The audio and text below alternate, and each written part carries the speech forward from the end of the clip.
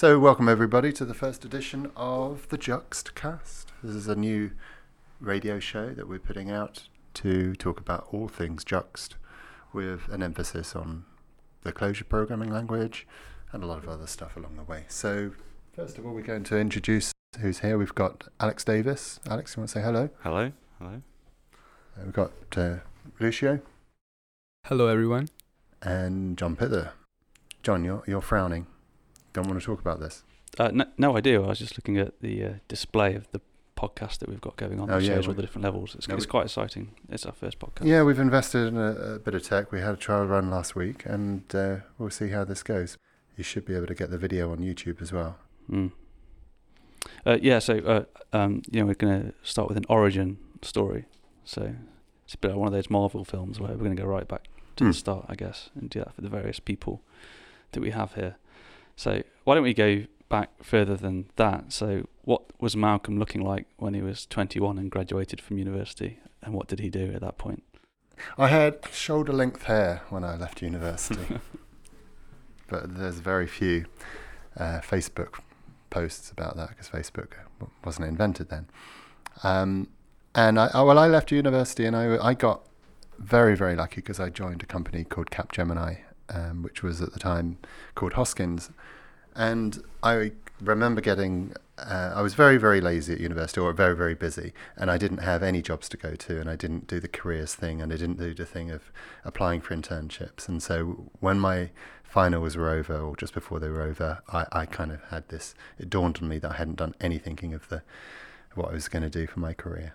So I went to the careers office, and there was one job that hadn't been filled. I mean, everything else had closed. So I filled out my application form and got it on the post. And I remember posting the envelope at 5 o'clock, or 1 minute to 5, and just getting the postman. And I got an interview and I got a job. And it was good to work for a consulting company back in because you got to get a lot of experience at different things. And I worked for this document image processing and workflow department, so I got to play on really big screens. And with my first job, I remember it being a bit of a shock because I left Warwick University having worked on Sun micro stations and onto green screens and learning, Emacs and VI. And I left that, and we went to the office, and it was these beige boxes that weren't even networked and running DOS, and it was quite a shock, which I still haven't got over. But I remember putting network cards into the PCs and kind of trying to debug all these TCP IP drivers and things. It was really, really tough. And plugging in, getting down and, putting in the coax cable between the PCs and everything breaking all the time and it not working. And it was really, really difficult, but you learned a lot. And I learned all about networking and about the whole stack because you have to debug it. Yeah, so that was a long way back. John, what were you doing?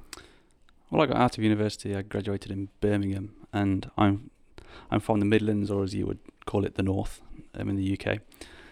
So I tried to get a job, but it was around the dot-com crash. So I couldn't really get a job. I had a good T1.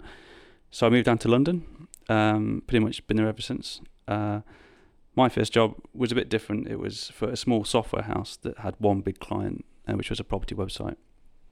And then it wanted to invest some money to build a CMS. Like at that time, everyone was building a CMS. It was the new funky thing. If you weren't building a CMS, then what were you doing?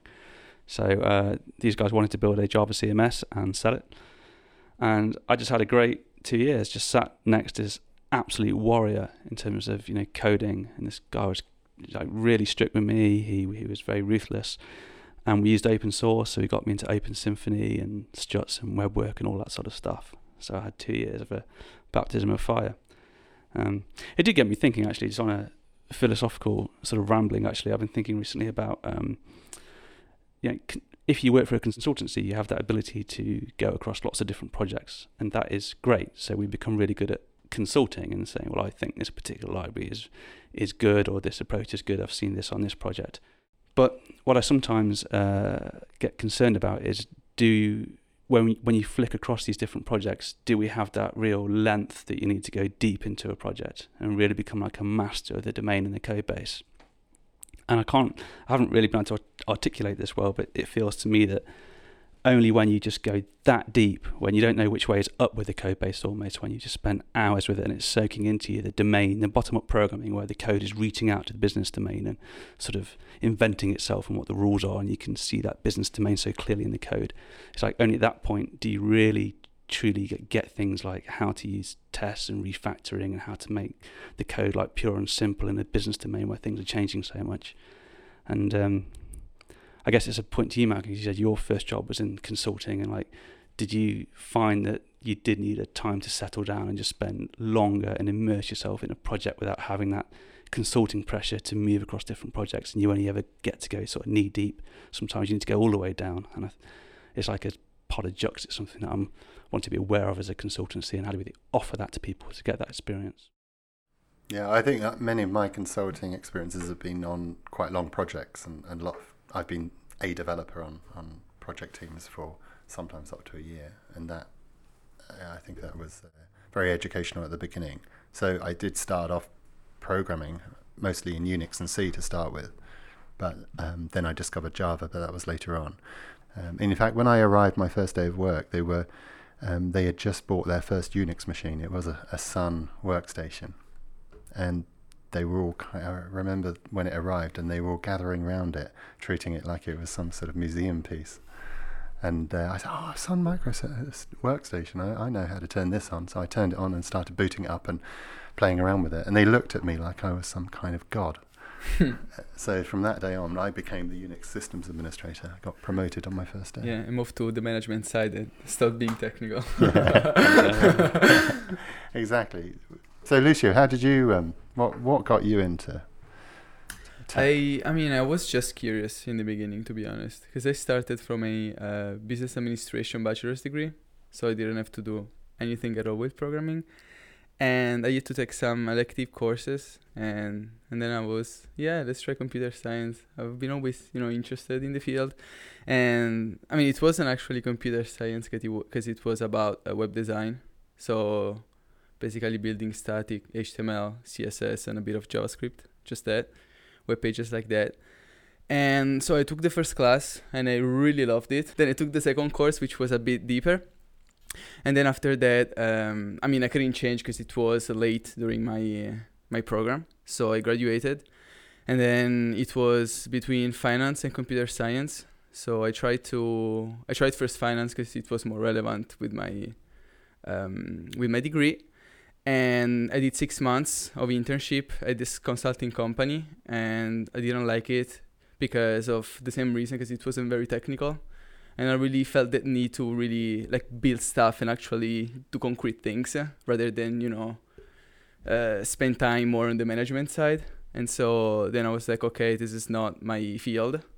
So I searched for some online courses or just programs to learn computer science I was trying to, of course, find a fast way to learn as much as possible because I'd already spent 4 years on my bachelor's degree.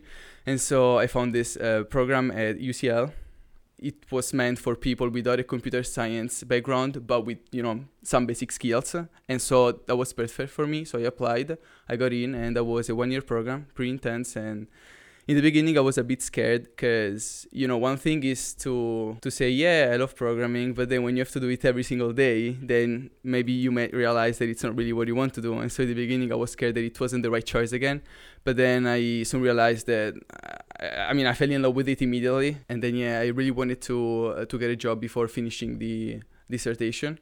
And so, I applied during the summer. I met Alex. He's regretted it ever since.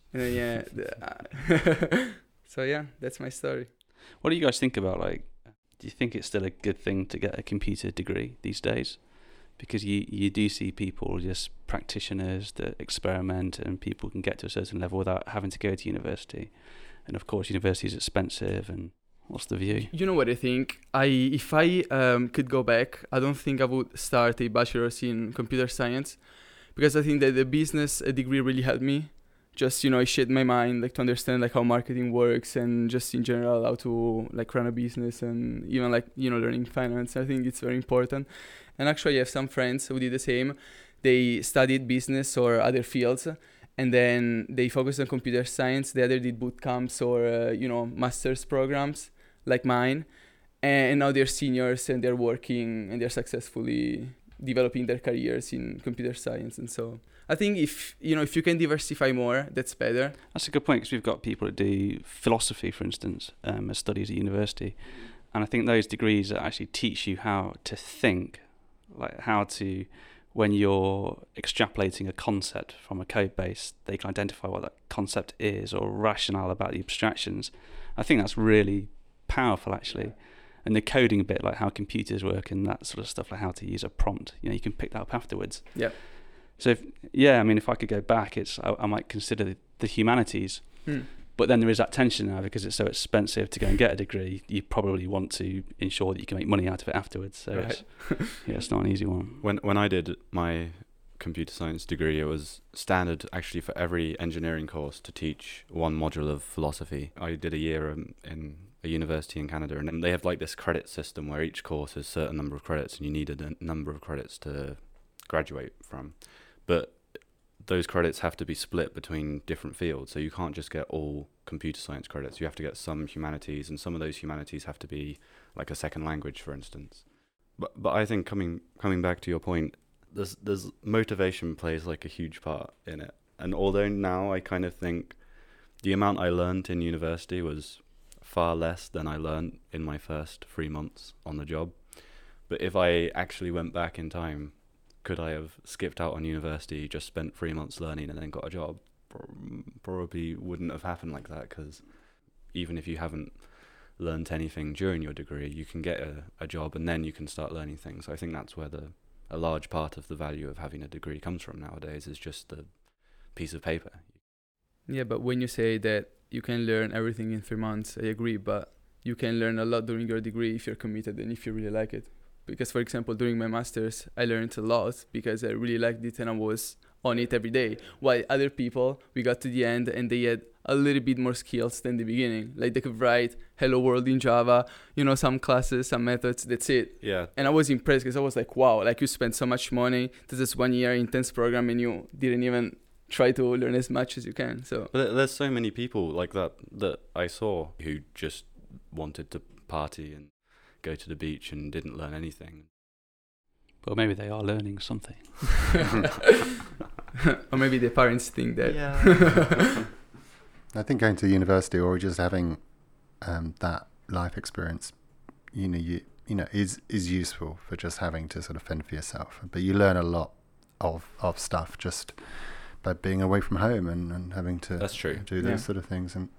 And but I've been really impressed by inside Juxt and working with people of different, who have come from different experiences.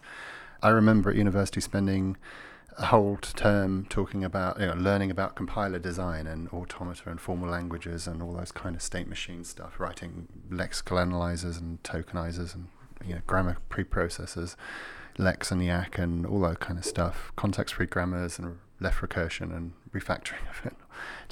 Just ton of theory.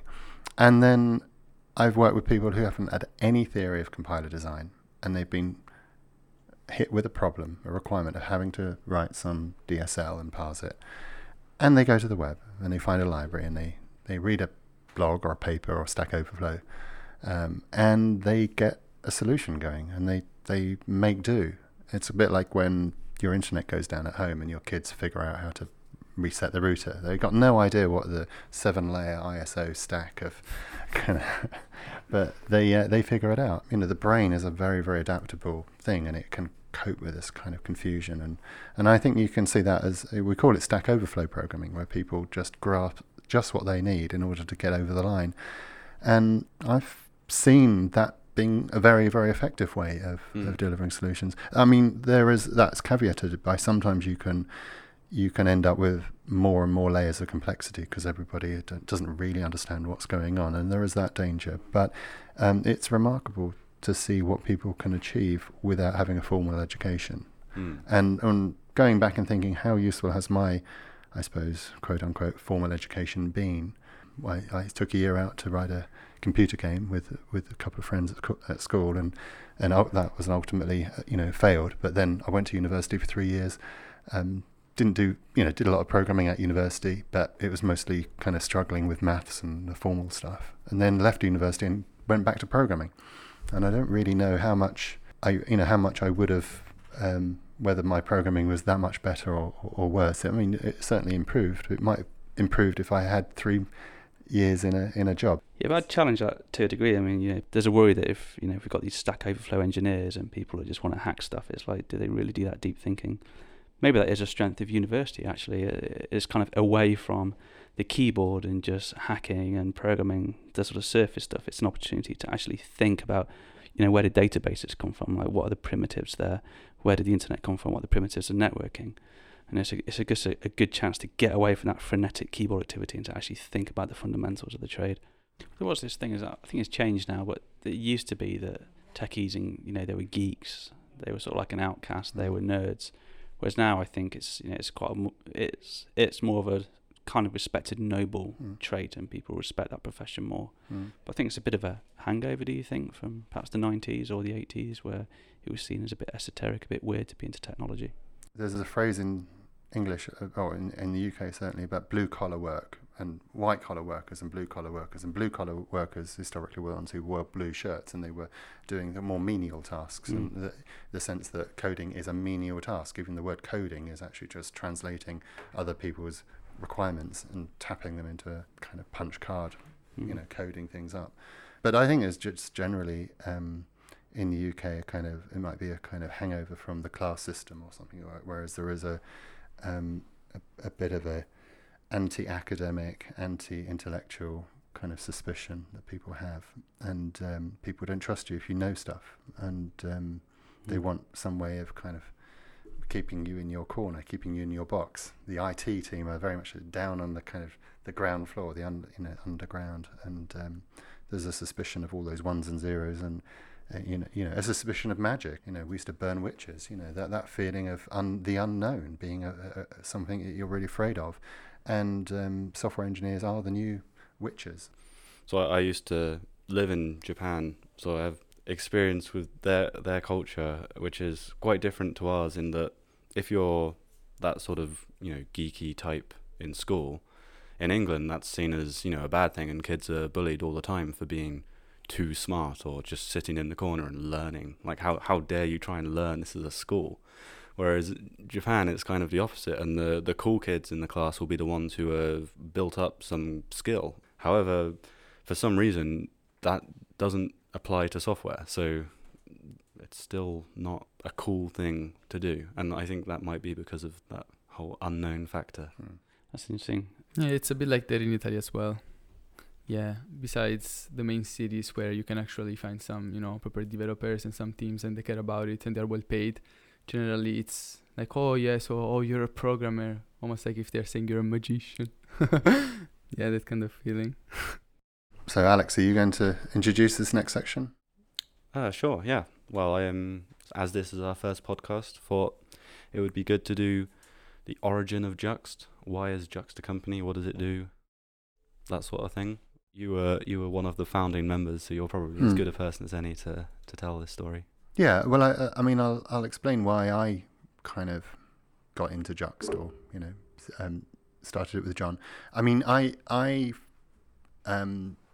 really always wanted to start a company that was, a simple company, and it would kind of stand against some of the incredible complexity. We were talking about, Stack Overflow programming and layers and layers and layers, and I found that I talked about the shock of discovering the whole Windows and PC environment and kind of bloatware and just really, really kind of fat IT, and discovering that it was really very much against the joy that I learned when I was programming as a teenager on kind of 8-bit, 16-bit microcomputers, where everything was very, very pure and very lean. And my first computer had 1K. I plugged it in, and it was just a flashing cursor on the TV, and it was, there was no bloat at all. And so that's how I discovered programming, and I fell in love with it. And then when I went into industry, everything just became fat and bloated, and I wanted to get away from that and go back to the purity. And I kind of always wanted to go back to a simpler way of doing things.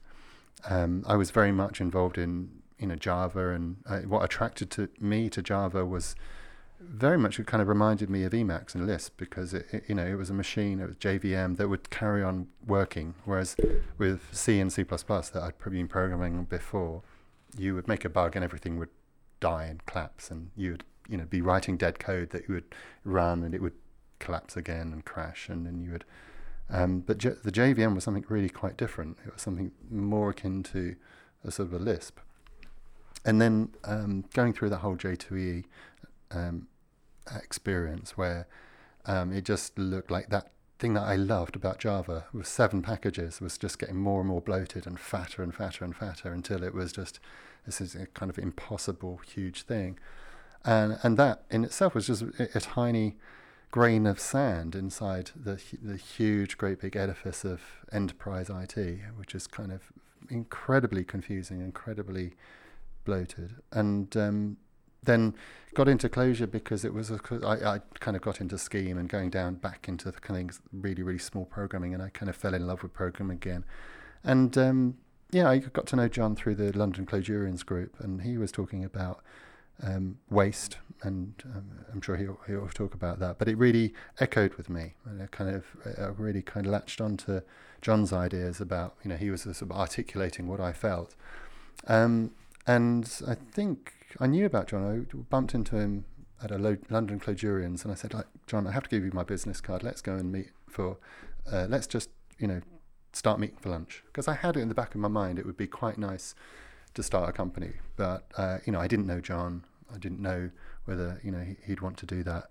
So I thought, well, let's just talk about it and we'll see what happens. So I invited John to meet up. I used to walk over to John. We worked about 10 minutes away.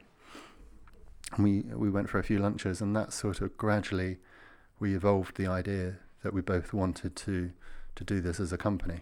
And it was partly also a time when, I was kind of having to decide to, I was writing Clojure for about 3 years at a bank, and I was faced with the prospect of having to maybe go back to Java, and I wasn't really relishing that. So I was kind of half thinking about, leaving just so I could carry on writing Clojure. So John and I had a few lunches. I can't remember how many times we actually met, John. I don't know. We used to go to the Google campus, and we started out with org mode and to jot down our values. And first, you had to show me what org mode was and how to use it. So that was pretty cool. And sort of similar story, really. I've got experience of working in consultancies, and the sort of rage or the injustice that I always felt was that the technologists aren't always included in conversations, or they're consulted afterwards, and they're not the go-to group of people that you should really talk to if you want to get the right information. So I felt that sort of burning desire to one day see it done well, and ultimately to do that you have to run your own company or join a company that shares those values. So I had that want. And then I started to work in the investment banking domain, and just the sheer amount of waste that you see in the enterprise, like different teams mucking about with object definitions. Let's add a field so you can consume the field. Oh, but mine's mandatory and yours isn't optional. Oh, let's have this conversation and talk about when we release. And those conversations go on for ages. So I found Clojure. Håkan Rayberg, a colleague, introduced me to it, and we started to use Clojure, and it just felt like a lot of the accidental complexity just went away. So now I had this other sort of burning injustice in the world, which is like there's a better way to write software, and that's the way that I really want to do it. So I got into Clojure, went to a few talks. There's one by Malcolm on RDF, and been used at a different bank. I started to blog. I started to create a small niche for myself called Clojure at a Bank. But then some imposter called Malcolm Sparks created a blog called Clojure in a Bank. And I'm not entirely sure which one got there first out of both of us. But we were definitely in the same sort of circle, and you were on my radar and I was possibly on yours. And yes, I sort of chanced it and went to a dojo in London, I think at ThoughtWorks, and we met. Started going out for lunch, started to jot down, if we were to have some sort of professional service offering, what would the proposition be, what would the values be? I think we got more and more excited, and it's one of those things. Like I wish that I could say yes, it was all pre-planned and we did a brilliant job of execution, but we both developed this over a prolonged period. We had the idea, and then the first client came, and it's a bit fortuitous, or we took advantage of the situations as they unfolded. But yeah, it's in some ways it's an intimidating question. It's like, how did you start Jux? Like, what was the plan? What was the strategy? Because we evolved it. But when you went to lunch, did you see each other as friends or potential partners, or like what was the? Yeah. Well, we were dating. So we were thinking about, I guess we were open to a long-term relationship. Yeah. But I think we started with no strings attached, and Okay. before things got serious. Yeah, merge our assets and do some open source work and have some fun and go to conferences and see where it goes. Yeah, I mean, there's a lot of things about you just thinking about stuff and talking before you commit, and that just makes so much sense that you don't really have to act on the first impulse. I remember walking down, I think it was one of the streets in the East End, and I was saying to you, John, if we're going to start a company, I think I know what we're going to call it. And he said, well, what's that? And I said, Simplect. And you were very polite. He said, oh, okay, I'm not quite sure about that. I think we should call it Juxt. And then I thought, yeah, I think you're right. Actually, the reason for that was as you were saying about this Simplect thing, I had my screen open and there was some code, and the curse was actually on the word Juxt. Wow. Yeah. Really? Yeah. So I was like, that's a great idea. What else can I call it? Yeah. Spoon, cup. Yeah. Oh, look, Juxt. Yeah, they would have all been better than Simplect, actually, in fairness. Juxt being a function enclosure, just for Yeah. anyone who doesn't know that. Yeah. I've got no idea what code it was that was on the laptop at that point in time. So what would you say the values were? Like when you wrote down the values, what are the values of Juxt? Well, I think we had this thing about waste. I bought in at one point to the whole lean movement, and lean is about 7 different forms of waste. It's like transport, having to transport inventory around. And you can do this on a software project. It's quite fascinating, actually. If you sort of take the requirement and you map out a value stream map, so you draw a big flow diagram of how the requirement makes its all the way through from the point of you coding it, to checking it in, to the build artifact being built, to it being tested, and then it being shipped to production, and you get this all out on paper. That's your value stream map. And it's quite interesting to sort of colour the different areas of where the waste areas are. So in the old days, you might have like a really expensive QA team, or you might have a cumbersome continuous build environment, and those are areas of waste. And I became quite impassioned by this notion that there's just lots of waste out there, and it's a really good way of looking at software projects and working out where the bottlenecks are and what can frustrate people. And we saw waste in just wrong technologies, or technologies that were very bloated, the enterprise tech, all the big sort of Spring and Hibernates and Mavens and release cycles, and just lots of rubbish that when you start to just go down a level, when you deal with functions and just data in and data out and immutability, it's just so simple. And you wonder, is this waste out there justifying itself? So one of the first values that we brought to the table, I think, was waste. And I don't know if we articulated it, but development-led teams or developers, sort of leading the way is also a value. I don't know if we gave that a name or it's got a name. Yeah, so that was good. It's our first ever podcast, the inaugural podcast. And it was good to talk about origin stories. We talked about the education system. We talked about our first jobs, and we talked about the criticality of the trade, and the model of surgeons and developers really been respected and at the forefront. So I just want to say, tune in again for the next Juxcast, and thank you everybody. Thank you everyone in this room, and have a good night, everyone. Take it easy. Ciao. Recording. Yeah. Wrap it up and just almost do like a retrospective and say, so we talked about this and that, and we had a good time. Yeah. So okay, 1, 2, 3. You just listened to the first. No, go for it. You just listened to the first Juxtcast with Alex Davis and John Pither. The Juxtcast.